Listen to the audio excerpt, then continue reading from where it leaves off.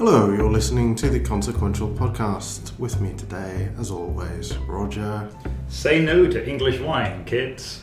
Lucy. My whole body hurts. We're so old. We're so very old. We're not doing good today, are we? I can only apologise as well for the sort of repeated battering sounds that you're going to hear throughout this podcast. This is going to sound like an alibi, but it is in fact incredibly windy outside, as though we have angered the old gods, and a whole load of shit and detritus is being thrown against the 10-foot high windows that make up the walls of our impromptu studio. So if you hear anything, a sort of light thudding sound or anything like that, it is the wind and not me savagely beating Roger. It's the beating of a telltale heart. Yes. Yeah. Oh, What? that was bad. What? I thought that was quite impressive. Thanks. Not only is it a literary reference, the sort of thing for which we are so beloved, but it's a pun on your surname, Hart, which is your name. Yeah, and I do deserve to be roundly beaten. You do. What have you read? What Nothing. tales have you told? Lucy, what have you read? I read Chainmail Bikini. Which was the Kickstarted games collection Yes, thing. it was an anthology of comics by women gamers. And how was it? It was really good. I really enjoyed it. This is one that, is it Julia Sheila organised this I one? don't think so. Was she involved? I don't know. I Maybe think she was just shouting assumed about it a that lot. She's involved in everything that's an anthology that women do. Why was it good? Why did you like it? Tell us. Okay, so it represented lots of different types of gaming. It wasn't just video games. There was sort of tabletop, pen and paper RPG, LARPing, card games, just sort of all sorts of experiences. RPGs were a really big theme. A lot of ladies liked those, and the sort of escapism of that was also a pretty common theme. Plus, they're also quite often a little bit more progressive in representation of actual fucking human beings. That's true. Yeah, did you see the Dragon Age issue of, or episode, or what do you want to call it, of Ojo Sex Toy? No, because I didn't want spoilers for Inquisition, Oh, right, there are some mild spoilers. which I have not yet found myself capable of shelling out 50 quid for, but I plan to fairly soon. Something that might intrigue you both on Ojo Sex Toy is that in this one, there is a picture of a Pokemon going by the name Bulbasaur. So, Yeah. you'll enjoy that. Yeah. You might enjoy ruining your boyfriend's life with it. Yeah. Yeah. They're Good kickstarting a second volume at the moment as well. So it was Hazel Newlevant. I apologise. Sorry, of Ojo Sex Story, not of Chainmail Bikini. Yes. They are. I think that's in its final days. So if you want a book... Funding, didn't it? It hit funding weeks ago. It's just now if you want a copy of the physical book, get on that shit. Quickly and fast and quickly. I think one of the sort of lines I liked best talking about RPGs was a girl growing up in China who eventually sort of left to become an artist and said, like, in RPGs I could learn by doing, not waiting, which was kind of different to the experience of being a teenager, going to school, hanging around, waiting for your actual life to begin. It's quite a nice little thing to think about there. I did not know, but in retrospect could have guessed that there's historically been a huge amount of sexism in LARP. The live action stuff in sort of old fantasy time and stuff tends towards the not being hugely accepting of women, and there are a couple of comics and women who've sort of charted their journey through trying to make those spaces a bit safer for themselves. I also did not know that, but it sort of does and doesn't surprise me. I like to think of those people as good people, but historically that wouldn't surprise me. Yeah, I mean, she's been doing it, I think, for over 10 years, possibly over the course of about 15. I think in that time I can very much see it not being particularly progressive to begin with. I mean, partly from a sort of demographic, you know, it started mostly as a sort of boys' club, women coming in at all, and particularly with sort of combat-heavy stuff. Yeah. There was a sort of theme of, you know, women not being expected to be able to fight well and that sort of thing. But it sounds like it's getting better, so that's good. It's important to preserve the absolute purity of twatting each other with foam swords. That's true. It's a male right. Yeah. Yeah. Both RIT and RIGHT. My left testicle didn't descend until I'd hit someone really quite soundly with a foam sword, so yes, this is true. That's good. I'm conflicted about that, right? Because I like... No, I wanted them both down. I think it's very, very important to mock hegemonic or just general dick-swinging masculinity, but I really don't think we should mock LARP. Like, I'm only mocking it in the sense that I'll mock anything. it's historically been an unfairly soft target, and it looks like a lot of fun. This is true. You made a beeline for the sort of LARP enthusiasts come and play LARP stand at Thought Bubble a couple of years ago. Who they were just evangelists really for LARP, and it really did look like. I mean, you talked about LARP a lot after that. I got very close to like signing up. You were joining a cult. It looked like fun. So I love. I've dabbled in tabletop. I love CRPGs. LARP seemed like it maybe had a bit too much of an upfront investment, but this stuff looks like fun, and because it's people running around in a field twatting each other with foam swords and yelling lightning bolt at each other, I'm sure it isn't that. I bet it isn't that. But because it's easy to parody as that, yes, it looks a bit daft, but it's no daft than playing paintball. Not In fact, really it's what much I more mean interesting. here, but it's really just about exclusion from social spaces. Sure. Like, it's the same with video games, or... Well, at least with video games, you can take it into your house and you don't have to talk to anyone about it, and you're not necessarily going to get marginalised unless you try to. I don't know that that's necessarily a good thing. No, it's not necessarily a good thing, but there is a way of making that personally safe on a very small level that you don't get when you've got to turn up to a place with a bunch of other people and try and do something right that you're not maybe good at doing or not perceived to be good at doing based on what you look like or who you are. Yeah. The other thing that I thought was pretty interesting about it was that there was a sort of reasonable representation of trans women talking about their experiences of gaming. I think the thing that struck me about one of them, I can't remember which one, but she was saying that actually going back and playing games designed for younger girls was a way of living a female childhood that she didn't get to experience. And I thought that was quite an interesting sort of experiential way of doing that. Well, one of the things games do heavily market segmented cultural products, of which games are often one, can be an interesting lens on seeing on who the world thinks you are and or should be, and so can therefore be quite interesting to revisit. Mary King's Riding School. She's still going. She still rides horses. Yeah. Sorry. And the clumsily gender stuff, as some early games for girls were, are a particularly grimy sort of... Girl set. Pirate set. Oh, that was bad. I mean, every expectant parent is thinking, am I hoping it's a girl or a pirate? I fancy a sort of skeleton pirate offspring. That'd be way better than any actual child I could produce. Yeah, you either want them to be a traditional homemaker or some sort of buccaneer. Possibly skeletal buccaneer. Possibly skeletal. Possibly they come under some sort of ancient curse. I mean, who knows what goes on. It was really implying a lot about pirates as well as about women. The other good thing about Chainmail Bikini was that lots of people have as much love for Pokemon as I do, and I guess maybe it's because of the whole sort of quite accessible to girls, playable as a female character from the third installation. Everybody had a Game Boy, RPGs are fun kind of thing, but that was a sort of... It was weird because at the time I was playing that stuff, I felt like I was the only one. I didn't know any other girls who did that kind of thing. All right. Not really knowing Pokemon makes me feel older than anything else. About my sort of vague peer group of nebulously a couple of years in either direction. You've also just lost out on so much joy in your life. I tried to I can play Pokemon. I was indifferent to it. You may be too old now. I think it's like I was... What was I, like 8, 9 when I first got hooked on it? Well, they didn't make them when I was that age. Well, no, exactly. I think you need a time machine. He had to make do with Pogs. I didn't Pogs. really have any Pogs. We had They were Slammers. clearly bullshit.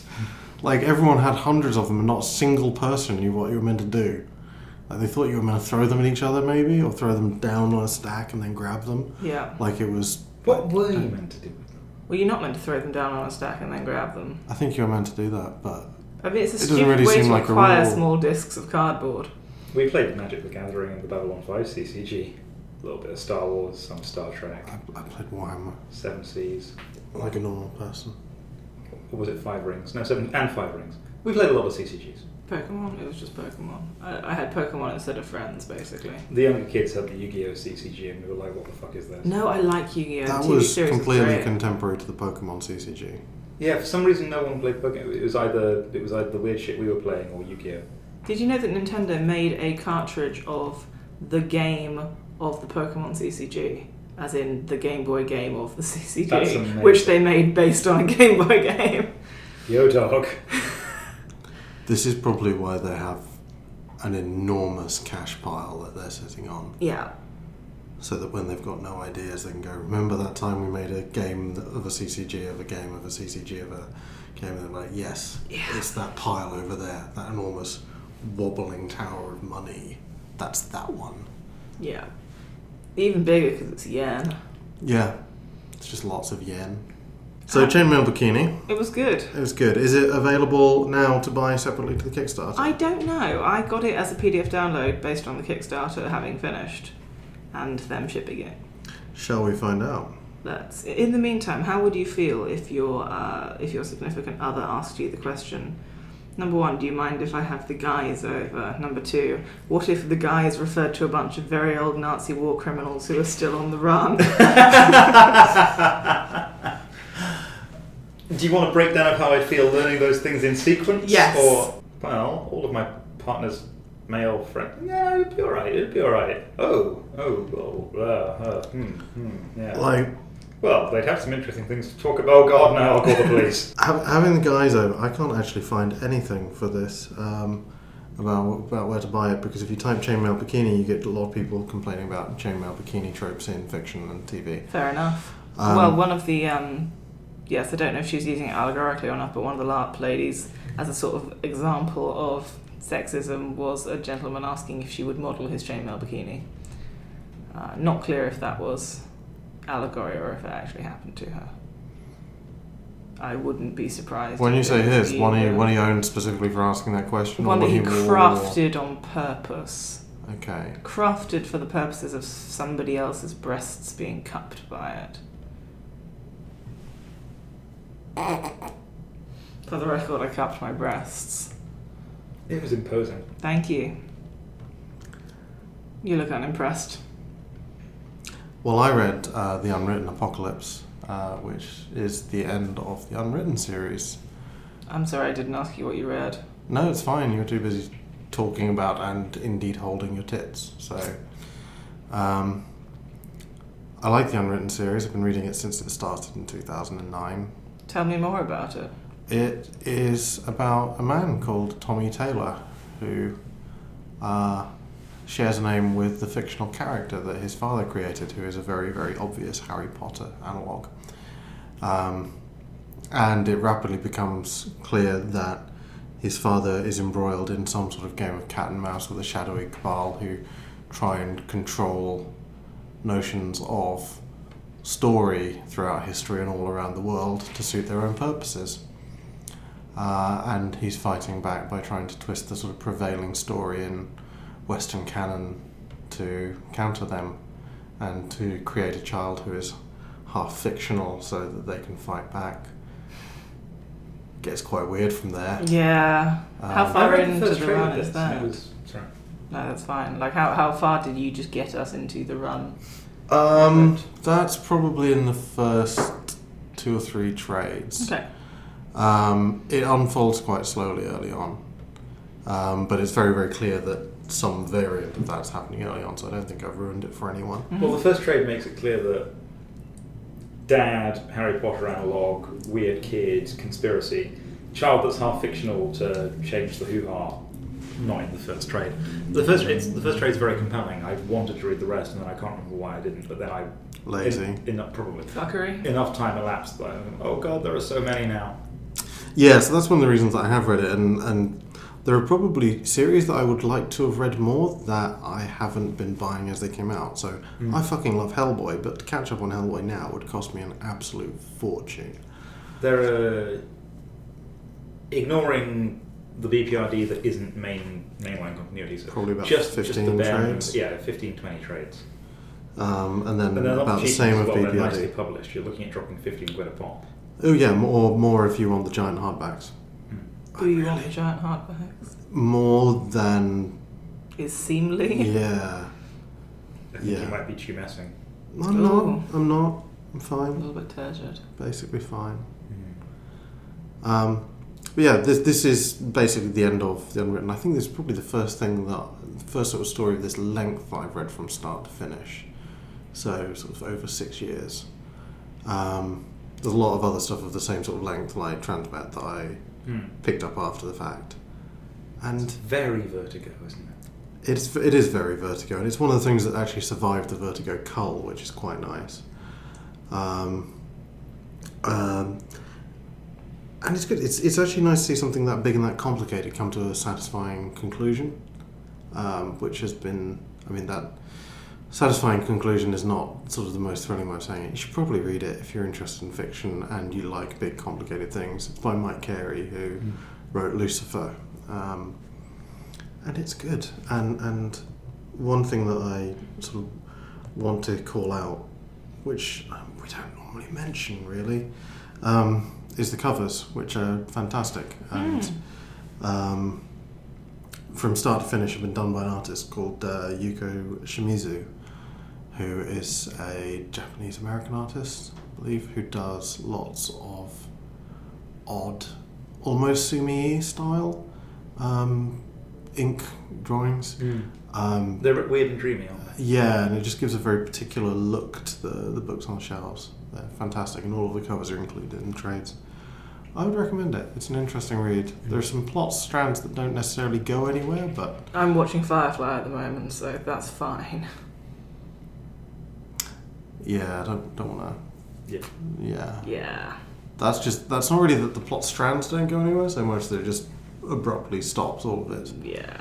Whereas this is, what happened to that guy we left in the outback? Oh shit, go fetch him. Yeah, I enjoyed it. And everything else I read was for the topic of today's conversation, which is basically we went away and read the things that make us ashamed. We ate our shame. I ate a lot of things. I threw some of them up. So the purpose of this exercise is to, we've all gone away. We've picked a couple of books that were sort of accepted as classics or very good comics that we'd never read, and we went away and read them, and now we're going to present our thoughts. So Lucy, what were the books that you decided you were going to read? Mouse and The Dark Knight Returns. And you didn't read Mouse because, my God, that's depressing. Because of the Holocaust. Partly because I never thought I was going to be in a sort of suitable frame of mind for reading that. You know, I have a friend whose parents growing up would only let her read Thomas Hardy when she'd gone to some sort of sunny kind of beach-like location because they thought otherwise it might be too taxing on her constitution, and I sort of felt a bit like that about it. You know, wait That's for a really... quite Victorian. Like they, you know, you need to go away and take the air. Yeah. It's good for your constitution. Otherwise, you'll be brooding and poetic on a moor somewhere. You might hang yourselves in a closet because we are too many. That's all the little children write.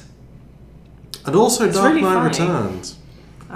Yes, and also Dark Knight Returns, which I hadn't read because I don't care about Batman. Yeah, or Frank Miller. Oh, Frank Miller, who I didn't know was bad, but you guys said he was bad, and then I found out that he was bad. He can draw. I don't know. I didn't like the art at all. So Mouse. Yes, Having gone away and read Mouse, how do you now feel about it? good. It's really good. It is really good, isn't I it? think one of the other things that put me off was just the sheer kind of height of the pedestal it was on, even amongst non-comicsy people. It's just the so Pulitzer, good and worthy that it's the crossover. Yeah, and the first crossover, and it had sort of 20, 30 years of weight critically behind it, and I felt quite intimidated by that. No, it's really good. I mean, I guess the thing that I didn't really realise but probably could have predicted based on the kind of the way it was made was how much it was going to be about sort of how trauma is passed down rather than trauma itself. So the sort of, the ongoing, the long-term effects, the effects on the family, the kind of the traits it builds rather than the immediate experience. A lot of it is about his dad being fucked up. His dad being fucked up and him recounting, trying to make this sort of this chronicle of his father when they just butt off each other so strongly. Which I just wasn't expecting when I came to it at all, and it's actually pretty interesting. I was sort of, I was interested in his father's story, which forms the sort of core narrative weaving through it, but I was possibly even more interested in that relationship and in the way that it came about and the way it was told. That was good. Also, good clean line work. But really dense panels as well. They're quite itchy, tiny panels. Itchy and scratchy.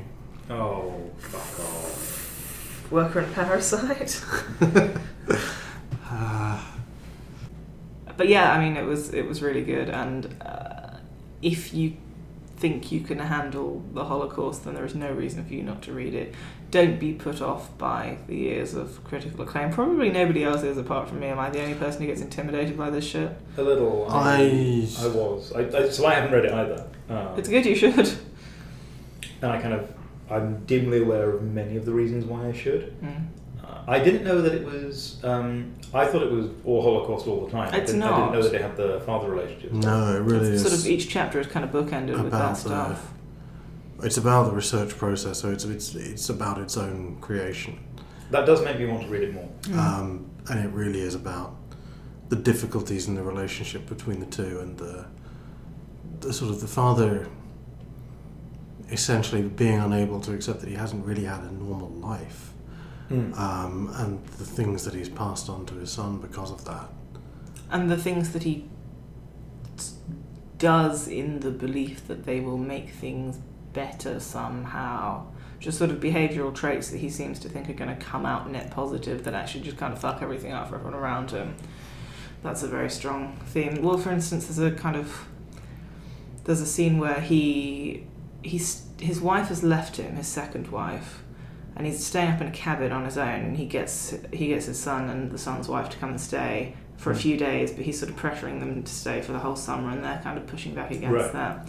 And he's like, well, if we're leaving, I've got all this food, I'll just take it back to the supermarket. And it sounds like you just can't return half-eaten food to the supermarket. That's so embarrassing. And he goes and does it, and apparently he didn't get anywhere until he said to the shopkeeper that, we were both in the Holocaust, and then he gets his money back on all this half-eaten food. And the son is just completely horrified by this whole thing, and the dad is sort of triumphant that he's scored a great victory, and just sort of just two people completely divergent in the way that they exist, trying together to build a narrative about an experience that's deeply influenced both of them in one way or another. You probably really like it. That's incredibly compelling. Yeah. Yeah. I guess... There might be a reason it won that Pulitzer. In terms of the pure Holocaust experience stuff, I guess there wasn't anything I didn't really know, but it was a good personal reminder about a lot of the shit you forget, a lot of how much it was just pure luck and pure chance, which way it went for you, that kind of thing. The chaos of it more than anything. The sort of weirdly controlled chaos in that you're sort of being watched all the time, but it was also sort of completely random what would end up happening to you. There's no sort of emergent narrative of success or a survival strategy.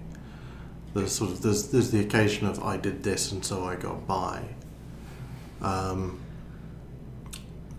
but nothing more than that. It's really they took the person in front and behind, and I don't know why I was spared. Yeah, there's no moral to it. There's no sort of goal or purpose to it. It's very much a statement just of what happened, and the way it gets really built into the story is by then seeing those knock-on effects years later in the father-son relationship. It was great. I really, really liked it. But as a counterpoint, Dark Knight Returns... It was a turgid piece of shite and I couldn't finish it. Interesting. Yeah. I still... I still don't care about Batman, and it gave me nothing to make me care, which I think was part of the issue. So I think its place in the comics canon is it's the book that made Batman serious, which is obviously It's interesting deeply, profoundly unnecessary. Given how daft, telling that, Daft given how daft bits of it are. It's also, it's in places borderline illiterate. It's not well written at all. I don't know. There were Well, it's places where chaotic. sort of he was using the wrong words for what he wanted to say, and it made me mad. Using apropos to mean apt, that kind of thing, and the wrong, an in instead of an n, just in the beginning of a word. Shit that really kind of bothers me. Maybe it doesn't bother other people so much because other people are less dicks about other people's ability to express themselves. Well, but that's a basic editing fail, right? That's just... I didn't massively like the art style. It was also... I quite do like that one, but... Take it or leave It it. was quite hard to tell who was who because the faces changed a lot. Yeah. There was no there was sort of consistency of head shape, but very little consistency of actual face, and it's a really obvious character. I guess... you could tell who was Reagan, right? Yes, I could tell. I do find it odd Reagan. that it sort of shows how Frank Miller's changed in that it sort of broadly takes the piss out of Reagan and it broadly takes the piss out of the military-industrial complex. Things that he really loves now. Just really hugely fond of. But it was really hard for me to tell, based on the time, what kind of social tone it was going for. So there's some just outright kind of homophobic, misogynistic stuff in there, and I can't tell if there's a tongue in a cheek or not, or if that was just the fucking 80s. I think it was just the 80s. It's not a subtle book. We all thought that there was. This is my problem with Frank Miller. We all thought that you couldn't write this hyperbolically without it being pastiche. It's not pastiche. Sin City feels like it might be pastiche because it's so far up to 11, and then you realise that actually no, that's just the inside of his head. Yeah. There was also, I guess, the sort of where I got to, people, sort of the voices of liberalism, people who espouse liberal values, which is kind of the opposite of vigilante justice and sort of big police state and militarisation and all kinds of whatever, were sort of broadly portrayed as idiots. Like, the people who were right were the people who were on Batman's side. And that didn't make me feel good. Yeah, because it's the start of it, he's sort of... He likes willful characters who are willful more than they are correct, or morally justifiable to triumph. He likes a triumph of the will, if you will. He's sort of, his politics at that point seem to be sort of libertarian verging on fascist.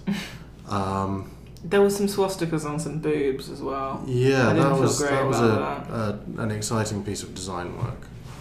I don't mind. My problem with it is similar. I think I enjoyed it more than you did, but my problem with it is similar. I don't mind reading things that I disagree with or reading things that espouse worldview that I disagree with. What does occasionally take me out of something or make me a bit askance is reading something that so strongly expects you to come along with it, that controls your focus as a reader so tightly as to expect you to agree with its worldview. Yeah. That when you don't, it's quite hard to retain a grip on it. There was also something that sort of lost me in terms of suspension of disbelief was characters with just such ridiculously strongly polarised views and acting out of those views that it just wasn't even credible that would happen. So the doctor who says, "Oh yes, let's release Harvey Dent, he's perfectly fine for society now." It's like, did anybody not think that was going to be a monumentally bad idea? But you didn't sort of reason it and then do it. You just said, this is going to be great, let's do it. Yeah. But he's soft mental health services. Yeah, exactly. But everything's a fucking shitty metaphor for something that's a bad idea anyway. And I didn't enjoy that. Yeah. I think it's fair to say that it's not necessarily aged brilliantly. No. I guess maybe if I had more background in the stuff, if I cared more about Bat's Men's, if I'd been there at the time, it might have been more interesting and more accessible. But should you have to? I don't know. Did it really start? Well, so Mouse is older than it, and it absolutely stood up. Yeah. It It exists that is outside not of inevitable. the sort of superhero continuity, though. True. There's a what you can and can't do. Did in you superhero see books. Clary? I think it was Clary's thing. I think it was Clary on Twitter the other day. My one-woman show touring libraries near you, yelling, "The Dark Knight was never that good. You were just younger when you read it." Yeah. It seemed baffling and revelatory when I was 12 because Yeah. what were they doing with Batman? This is big and weird and terrifying. But having But it was still reread the it same recently, shit, right? It was still the doesn't. same rogues gallery. This wasn't year one. This wasn't an interesting reboot. This wasn't a world reset. It's still all the same shite, just cranked up to a very strange 11. I wasn't keen on the mutants either. The mutants did nothing for me as the villains. It's something that I guess is interesting, and maybe this is true of every era, but 80s dystopia is just so 80s anyway. The same. 2000 AD does a good job of it. 2000 AD has always had a sense of humour. Did you comparing the recent Mad Max dystopia to 2000 AD, kind of just in the sort of inventiveness of the grubby horrible? Yes, yeah. There's a thing that. So actually, Frank Miller does do this as well. There are dystopias where human imagination is absolutely crushed, and then you have dystopias like Judge Dredd and Mad Max, and actually Dark Knight Returns, where people just do weird shit to amuse themselves in the way that people would. It's often casual sadism. It is often casual sadism, or it's What isn't? removing your nipples and tattooing giant swastikas on them. Also on the butt.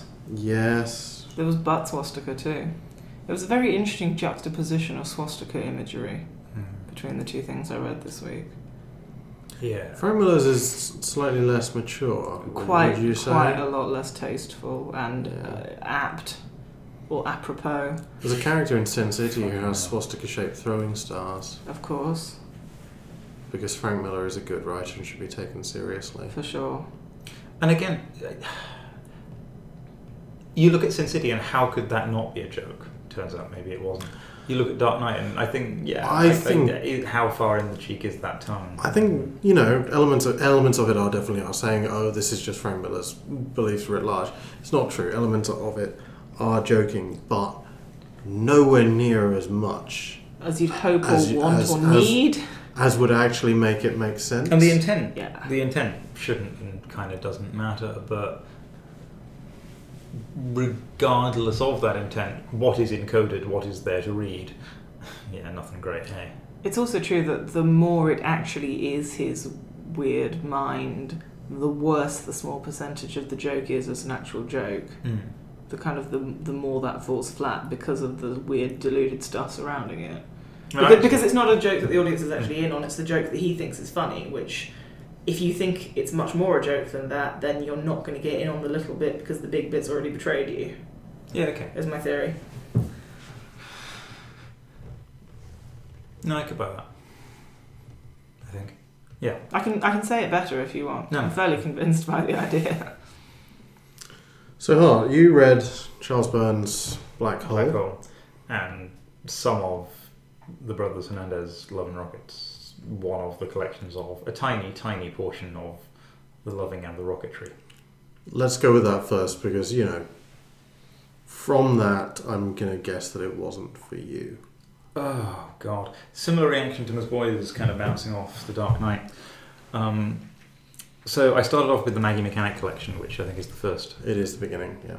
I wanted to love it. I read about it it's covered a bit in Douglas Falk's book, isn't it? It is, yeah. There's a section in there in reading comics. And everyone always says the Hands brothers are great. Lots of people say. And I like the art. It made me think of kind of a scratchier, itchier Halo Jones. Yeah, I think the early ones were. I think very early on they were self-published. And the early ones have this kind of punk rock Jetsons vibe. Which sort of picks up and disappears throughout it. So it's called Love and Rockets because it's essentially about the personal lives of a bunch of characters in a sort of extrapolated 1950s sci-fi universe. So there's a lot of there's been a war, shiny it's not jet specific. Corvettes. There's and sort things. of there are hoverbikes and There's shit. there's an ongoing war in South America because again it was written in the early 80s and there was always an ongoing war in South America in the early 80s. That stuff's cool. So what I wanted it to be and what it was in flashes was a nicely drawn character piece between two interesting, reasonably self-possessed women in kind of punk rock, pulp sci-fi near future. That sounds great. Doesn't that sound great? Yeah, I'd read that. What it actually is incoherent blither with occasional, actually surprisingly tasteless nudity. I didn't really find that. That's a minor part. I'm only going to complain about that very briefly because it is a minor part, but some of the nudity is quite male-gazy in a way that bothered me. That's it. I'm not talking any more about that. That's just, it's a small thing, but it's a thing. It looks like punk rock Barbarella. It reads like a student newspaper. You've got the kind of... I'm a big fan for sci-fi fantasy settings of the in media res beginning. I'm a big fan of jumping in, not explaining, letting it unfold on either side. This isn't that. This is just incoherently throwing shit at the wall that you never really explain or half explain later to see what sticks. It's worse than the fucking Incal. And that is why I'm unduly prejudiced against that sort of way of beginning, because I've read too many of those that didn't quite work. And fair enough. So I would say that stuff does begin to cohere. Is played down. It's run for like 1,000 years, right? Like this must cohere as the characters' lives solidify and things shake out. But even so, it's just... It coheres and changes quite drastically the within the writing's first 100 pages. Okay, the writing is absolute shit. I read about a third of that volume, and yes, it was slowly picking up. But voice is all over the place. It's just a mess. Narrative, none to speak of. It doesn't cohere. Things happen one after the other in that children's storytelling and then style.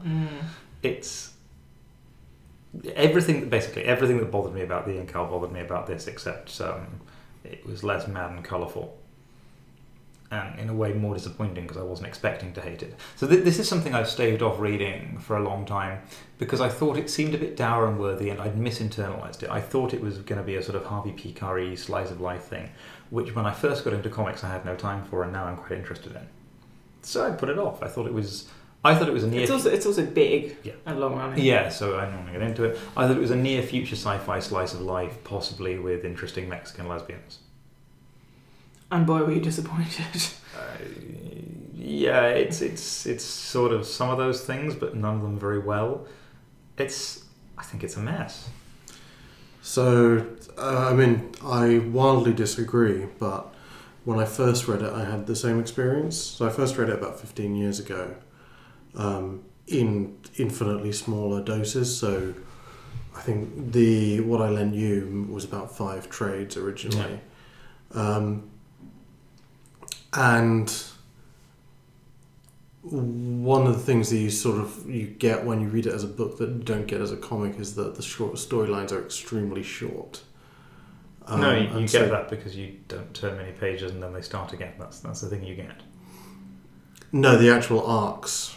There are sort of 4 and 5 issue arcs. So it doesn't completely do away with what you were complaining about, some of which is slightly immature writing. But it does begin to cohere much, much sooner than you seem to think. I think I got through at least a couple. I got through some scrappy shorts and the fixing the rocket ship thing. That's really early. And a little bit more. And I just... Nope. It doesn't make sense. It doesn't flow. It's disconnected. I can't see how you're getting there because there's not really a lot beyond the sort of interaction between Maggie and Hopi and the way that they're sort of pushing apart and coming back together again. Well, except they're trying to tell a story about becoming... There are things going on in their lives that are not meaningfully connected to an outside world with things that aren't usefully or interestingly explained.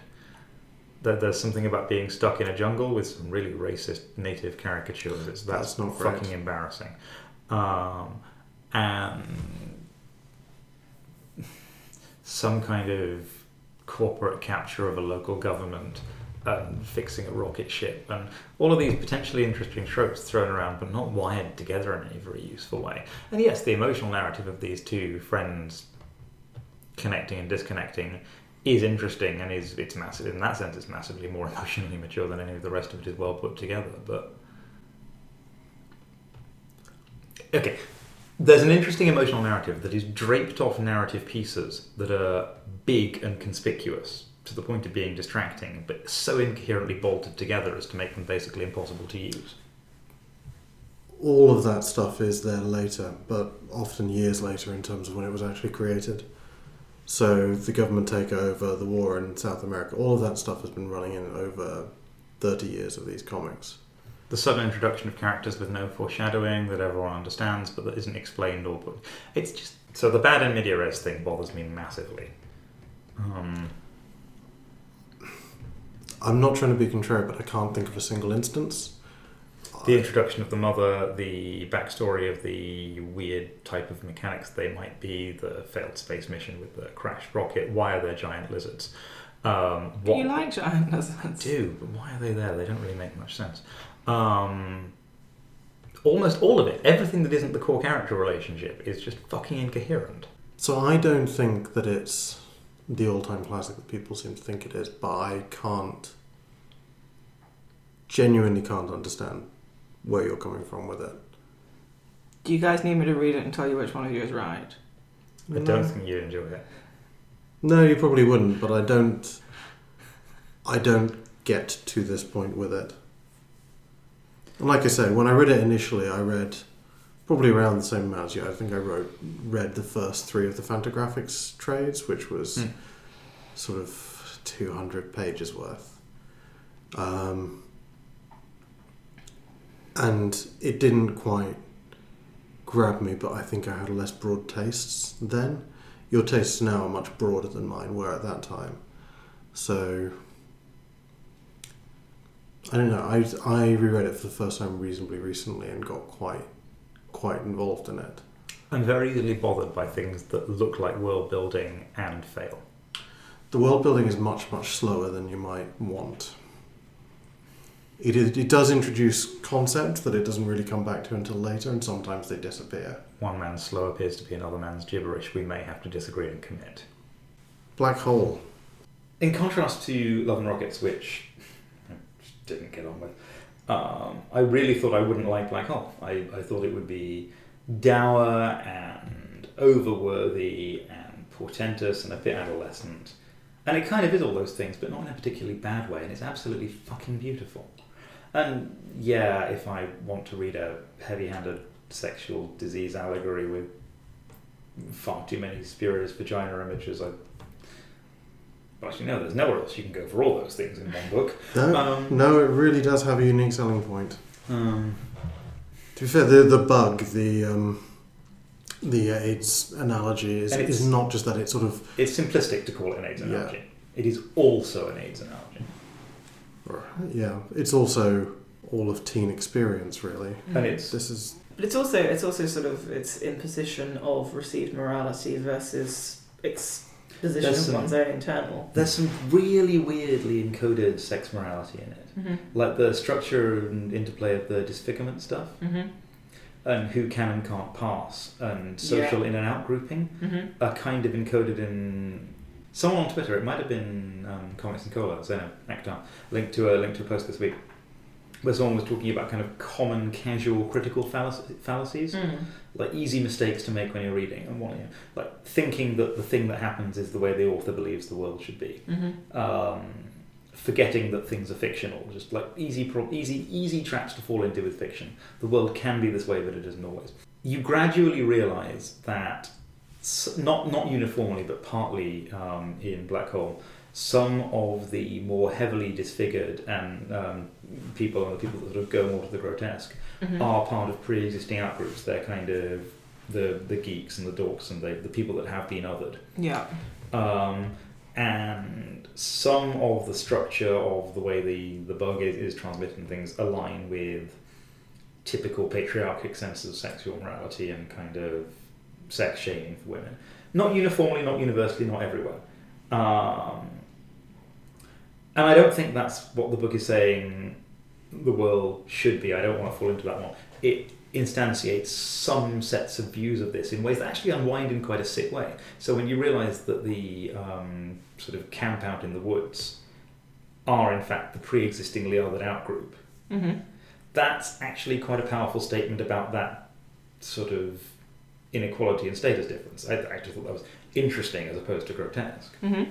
There are some interesting bits of social encoding. It's a teen experience story. People start catching some kind of STI which does different types of physical disfigurement type stuff to them.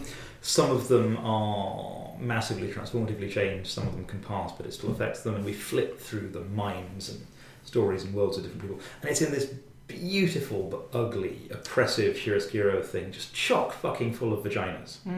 So obviously it's also there are a lot of vaginas in it. Obviously it's that it's part of that teen thing. When you're a teen, you think that sort of losing your virginity is going to be massively transformative, and also that people can tell. And in this case, for the most part, they are all losing their virginities, and people can tell, and people very much can tell. The most heavy-handed of which is the neck mouth that whispers truths and looks a bit labial. I guess also. No, I'm sorry. I had a point, but I completely forgot it. Apologies. I think I talked over you. No, that's fine. No, sorry. The thing also that struck me about it was sort of how intensely othering the experience was for each individual when they got it. You know, will I get it? Oh God, I've got it. Who will know? But how it just seems to have crept through pretty much everyone. So by the end, almost everyone has some inflection on the disease. But at the same time, it's a deeply sort of miserable individual experience, even though everyone has it. There's no unity in having it. It's still your own shame. Yes, and there are almost no adults in the book, and they don't talk about it. There's no health intervention. These kids are fending for themselves. The loose community there is fractures. Yes, and it's disorganised to begin with. It's massively individually othering, massively collectively othering. The reasons I didn't want to read it hold out having read it. It's hard work. It's ugly and it's unpleasant, and in places it's deeply clumsy. But it's a really well done thing I don't like very much, and I appreciated having read it. The other thing is, the thing that I didn't think, I thought it was a solid continuous narrative, is it's these, I don't know about its publication history, maybe I should have looked that up, but it's these little vignettes. I think it took him. It was originally published, I think 10 or 12 issues, and it took about a decade. Okay, and it's segmented into more little bits than that, I think, or a few more. Maybe it's probably that long. But as little teenage experience vignettes, it's amazing. There's some stuff I didn't like. There are some places where it felt like it was going to break out of some other colour coding or do some interesting things, and then sort of didn't. Gender politics aren't great, but whatever, it's set in 1974 and it's about teenage sex. They're not terrible either. It's true. I wonder how much more terrible I would find them now, because it's probably a good sort of 6 or 7 years since I read it. It doesn't endorse the worst of it. It's very good at show but don't endorse. But I guess at the time it struck me as not all that bad, but I now have much more rigid standards for sort of what is an okay thing to do to women in fiction and what isn't. No, it's I think I would cautiously recommend it, having been pessimistically indifferent to it before. It's definitely one of those good and worthy but not necessarily enjoyable type of things. I suspect I'd find it visually more alienating if I hadn't fallen hard for Harold Crews. Like that sort of inky, thick, intense style. Yeah, whereas I mean, it was sort of a natural extension of Brian Bolland, who I really loved as a as a kid. It's very much in a similar mould. But I was flipping through it earlier, and literally there are almost no pages without a vagina. Occasionally there's a penis as well. I'm tearing down my George O'Keeffe posters. Yeah, the Badgers dude. Or was it Pro? I think it was Pro. But so there are some of them are wonderful jokes. The movement from someone worrying about his cock to some dreamlike abstractions to a hot dog on a stick being toasted over a fire just as he's worrying about getting cock diseases. Yes, no, these are great. There are some wonderful bits like that, and then there are some really unsettling ones, like the kind of, what is that? Is it a shimmer of light? Well, this is a book about teenagers, so it's probably a vagina. Oh no, it's the cut open chest of a frog in laboratory dissection. Yeah, there are But it could have been a vagina. The riptides. Yeah. And it knows it's doing it. It's quite coy. So it'll do some abstractions and then just bang straight into someone actually with their hands on their junk. Mm-hmm. It's not like it thinks it's smarter and more figurative than it is. But it's quite high density about juncular stuff. Relentlessly teenage experience. Yes, but yes, again, it's sexually focused and just beyond that, a curiosity about bodies. Yeah, and I think that's kind of what makes it not feel like it's too much. It's exactly too much enough. It's also not really in any way sexy. It's very sexualized, but you don't. There's the object is not lust. The object is not particularly male gazy, apart from in some of the scenes between people. The only thing that's even slightly male gazy, and it's not. It is. There's a scene where one of the guys is looking at some porn. Mm-hmm. And the view angle is pulled back from it, and he's in a grubby toilet, and those are some of the most posedly, sexualizedly, flauntedly female images, and it's this guy going, oh. The rest of the time, they're just bodies, and oh god, aren't all of our bodies horrible because of what we're doing? Yeah. I'm glad I read it. I found it difficult, I found it slow going. I wouldn't have read it without a push. Are you glad you read it at this point in your sexual career and not much, much earlier? Yeah. Because Winkle diseases. Yeah, winky disease. It's nice that you described it as a career as well, like we're expecting his CV. Well, I was once asked by a teacher how my romantic career was progressing, and I said that I hadn't got past the interview stage yet, which was true at the time. I thought that was quite funny. In retrospect, it's just kind of weird.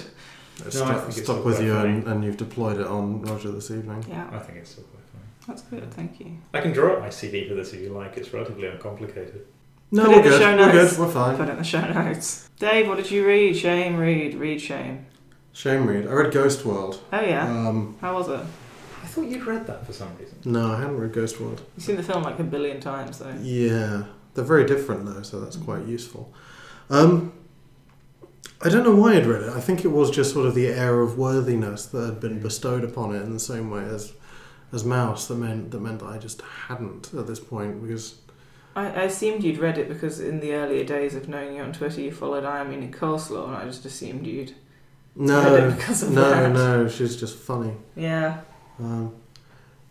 This is Daniel Clowes does weird teens pretty much. Does weird teens. It's sort of teenage isolation and the clattering last days of a teenage friendship as people start to look at moving to college and moving away from the small town. Mm. And it's about a sort of friendship that's defined by the sort of geographical isolation of this small town and being the self-defined weirdos and smart people.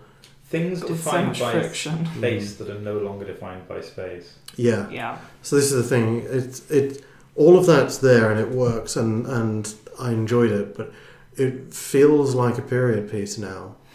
Their capacity for consuming culture is limited to the geographical space around them. It stops where they can get to. Buy it from a record store.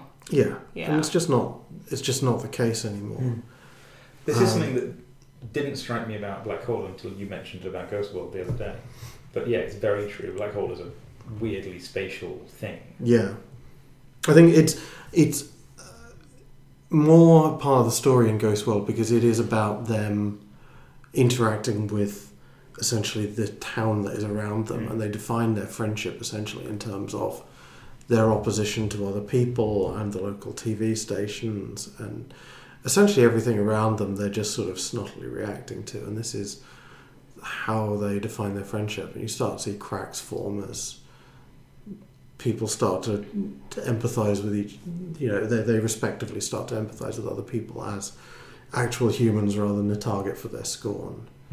It's weird that today your sort of scornful teen/young person has literally a whole world of opponents to be mad about instead of just the local TV station. Yeah, they can be completely anonymous and be absolute twats to anyone. Not to go into a full kids these days, but I think people are more likely to put themselves in opposition to an idea. It still exists, and there's probably space to explore that for someone else entirely. But yeah, that world just doesn't really exist anymore. I did enjoy it, but I could never quite shake that. And it wasn't really my experience of childhood either. It was sort of ending before I was a kid, before I was sort of getting to the point of leaving for university. You had the internet and stuff then, sort of. Just barely, but thin slivers of internet. Just crawling through a tube into your house. Yeah. Still making the noise. The noise. The other thing was... I'm old enough to miss the noise. And young enough to play Pokemon. What a golden age it was for you. It's weird, my sister who's just... Millennials, bro. Apparently we're millennials. Yeah, fuck you guys as well. By some definition. We're millennials? Yeah. By some definition. We don't have fucking houses, do we? No, apparently it's like if you were born after 1979. Wow. Seems a bit generous. Yeah. So the difference between me and my sister, who's nearly 5 years younger, is I can remember the first time I used the internet and she can't. Sort of terrifying. Oh, Yeah. Wow. Yeah. It's really fucking weird. I like those quizzes that say what's the longest you've ever gone without the internet? 16 years. It's 16 years. I know that for absolutely certain. 16 fucking years. It's also, I guess, this is totally a tangent point, but sort of the different They're all internet tangents. culture of people who got to it at different ages. So joining the internet as it was when you were 16, at the age of 16, was very different to getting involved in online stuff when I was 13, based on what it was then. And then kids these days with their Tumblrs and their Twitters, and you know what I mean. The eternal September is eternal. Yeah. Everyone will find one. There's just so much online anthropology to be done. So little time. So little of this. Because I spend all my time on fucking the internet. Are we the Margaret Meads of this? Is that our job? Or We might be. Live amongst the people and then get things very, very badly wrong because we can't correct for observer bias. My major exposure Anthropology jokes, yeah. Take that, Margaret Mead. to anthropology was hanging out with my friend in the anthropology lab. She was going through boxes in a very badly organised collection looking for femurs, and she'd open up a box and I'd say, "Is that femurs?" and she'd be like, "Nope, shrunken heads."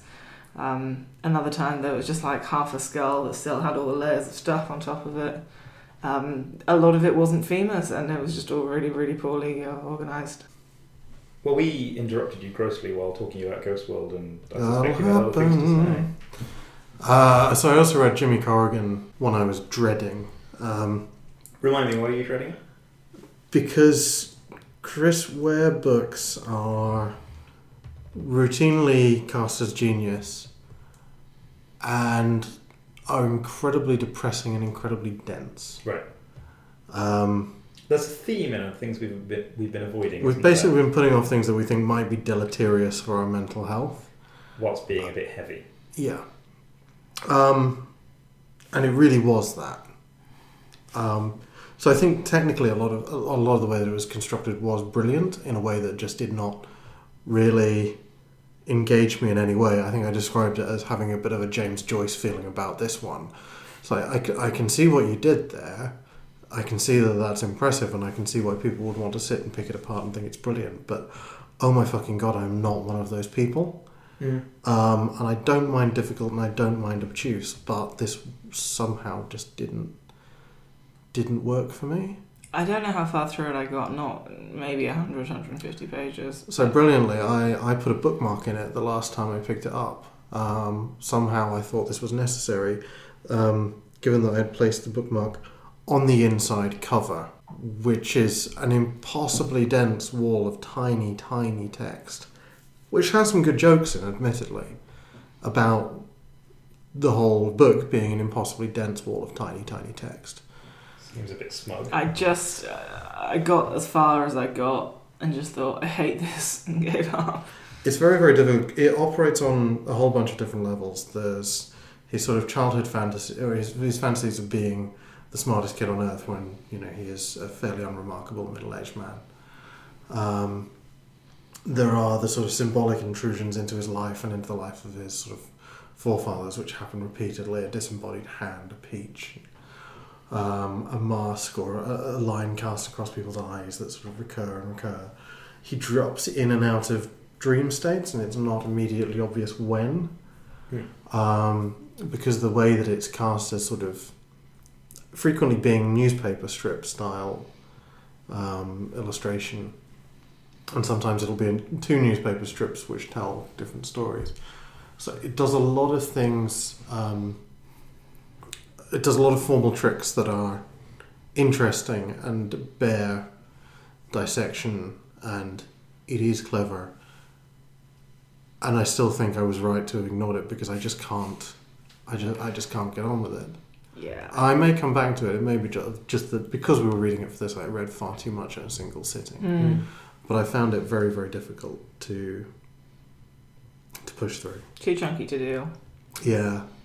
But on the other hand, that's not a rule to live by. It's got a quote from Tom Paulin in the inside front cover saying that he hated it, which is not rare for a thing that Tom Paulin's encountered, but the fact that Tom Paulin hates it endears it to me considerably more than my own reading of it did. I've told you about the time I went drinking with Tom Paulin, have I not? Yes, I'm not sure you've told the podcast. Maybe I haven't told the podcast. What's he like as a drinking buddy? Dour. Yeah? Yeah. Did he find it all very depressing? He seemed to be very depressed.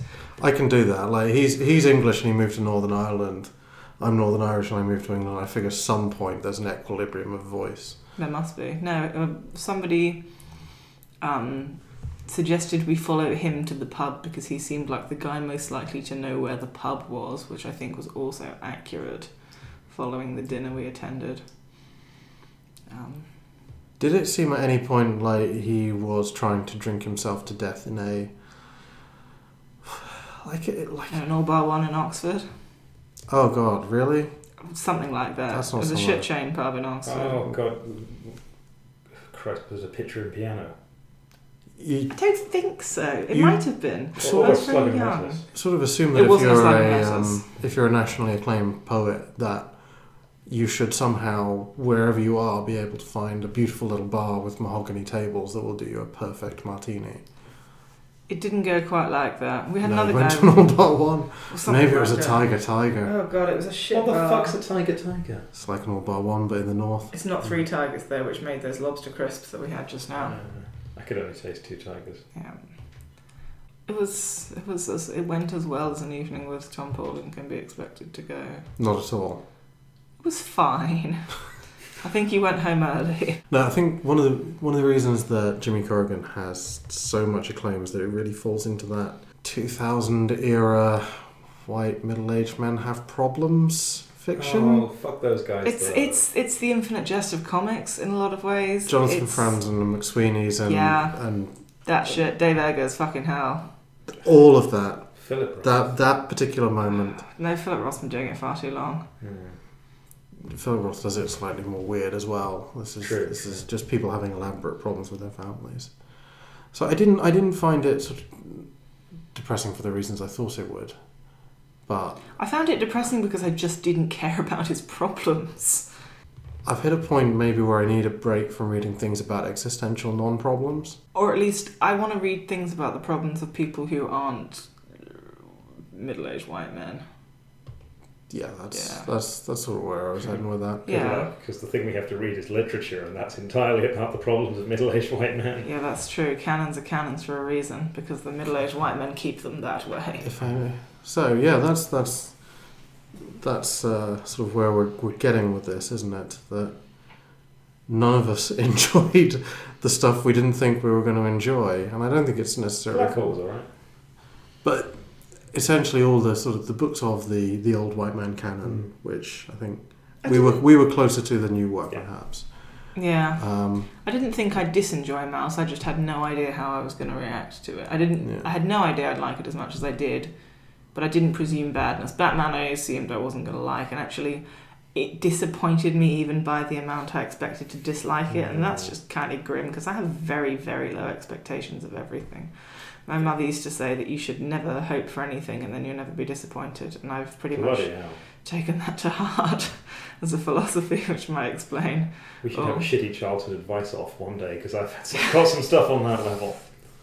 I was told that the best solution for depression was to buy a magazine and take a walk. My parents insisted there was no such thing as an accident and everything was fundamentally culpable. Wow, that really adds a frisson to pissing yourself.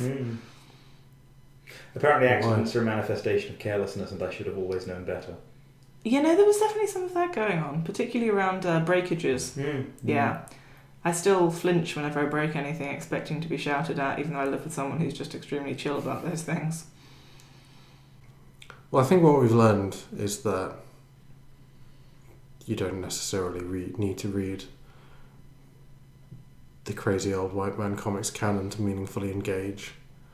We've already told people through the podcast and some of the reviews on the site what the good comics they might actually want to read are. We've, in some ways, created our own canon for them to enjoy, which is less old white man centric than some. Still somewhat. Still somewhat. Because literature, because comics, because publishing, because privilege, because that's how you fucking get to be the guy who's allowed to say something. And also, I'm a 34-year-old white man. That's true. That informs it to an extent. It does to an extent. It does. It really does.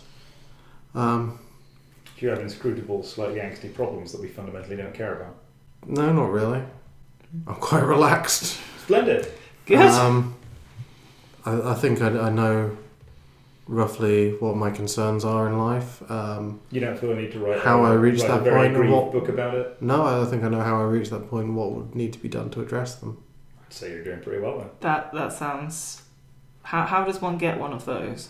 You sit and think for a while, but also have the advantageous position of everything in life being relatively easy for you because you were born white and male in a Western country, and also physically healthy. Yeah. That sounds pretty good. And you a don't. Fair amount of that. I think the thing that you have to do then is not assume that any of that carries a moral weight. Yeah, that's good advice. That's surprisingly hard. Yeah, people seem to struggle with that. They really do. They really do. Stop being awful, people. And just read whatever the fuck you want. That's what we've learned. If you think you'll have a nice time reading it, you should probably read it and have a nice time. That sounds good. That in itself is virtuous.